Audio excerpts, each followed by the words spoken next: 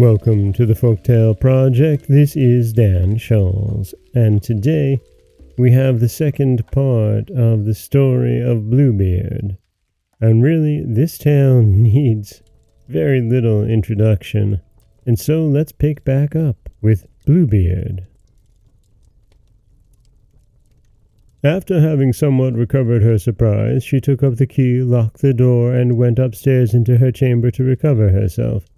But she could not, so much was she frightened. Having observed that the key of the closet was stained with blood, she tried 2 or 3 times to wipe it off, but the blood would not come out. In vain did she wash it, and even rub it with soap and sand. The blood still remained, for the key was magical, and she could never make it quite clean. When the blood was gone off of one side, it came again on the other.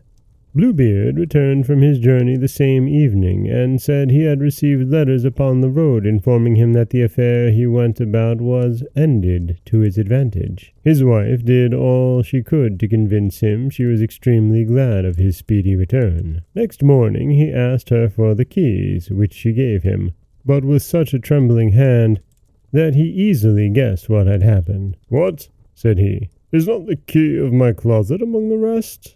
"I must certainly," she said, "have left it upon the table." "Fail not," said Bluebeard, "to bring it presently."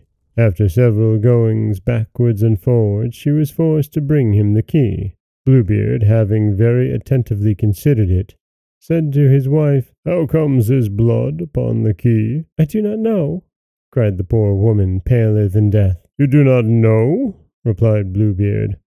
"I very well know. You were resolved to go into the closet, were you not?"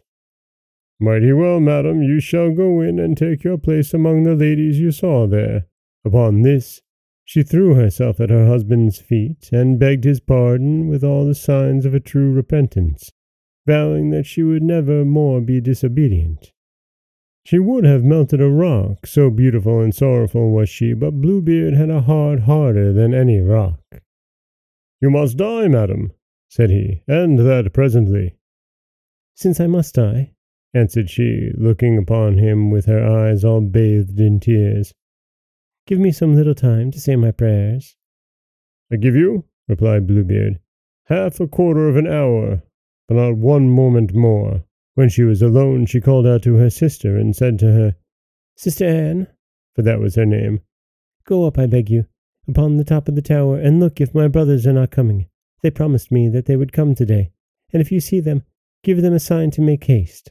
Her sister Anne went up to the top of the tower, and the poor afflicted wife cried out from time to time, "Anne, Sister Anne, do you see anyone coming?"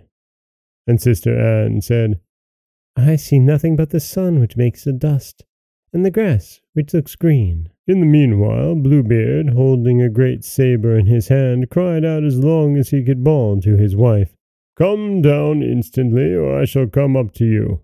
"1 moment longer, if you please," said his wife, and then she cried out softly, "Anne, Sister Anne, dost thou see anybody coming?"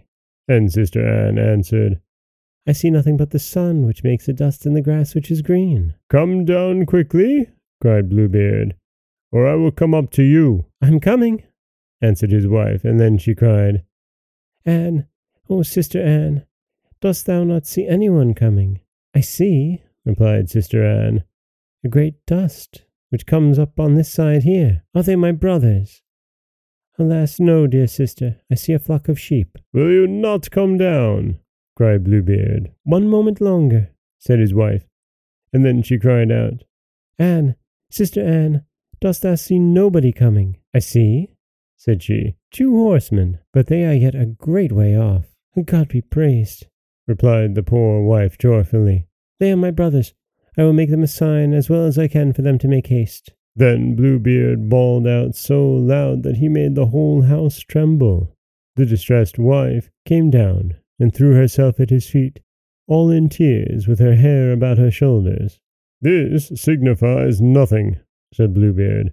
"You must die." Then, taking hold of her hair with one hand and lifting up the sword with the other, He was going to take off her head. The poor lady, turning about to him and looking at him with dying eyes, desired him to afford her one little moment to recollect herself. "No, no," said he. "Recommend thyself to God," and was just ready to strike. At this very instant, there was such a loud knocking at the gate that Bluebeard made a sudden stop. The gate was opened, and presently entered two horsemen, who, drawing their swords, ran directly to Bluebeard.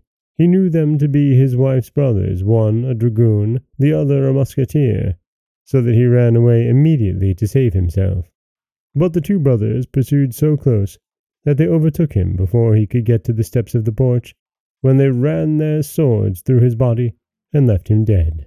The poor wife was almost as dead as her husband, and had not strength enough to rise and welcome her brothers. Bluebeard had no heirs, and so his wife became mistress of all his estate. She made use of one part of it to marry her sister Anne to a young gentleman who had loved her a long while, another part to buy captain's commissions for her brothers, and the rest to marry herself to a very worthy gentleman, who made her forget all the ill time she had passed with Bluebeard.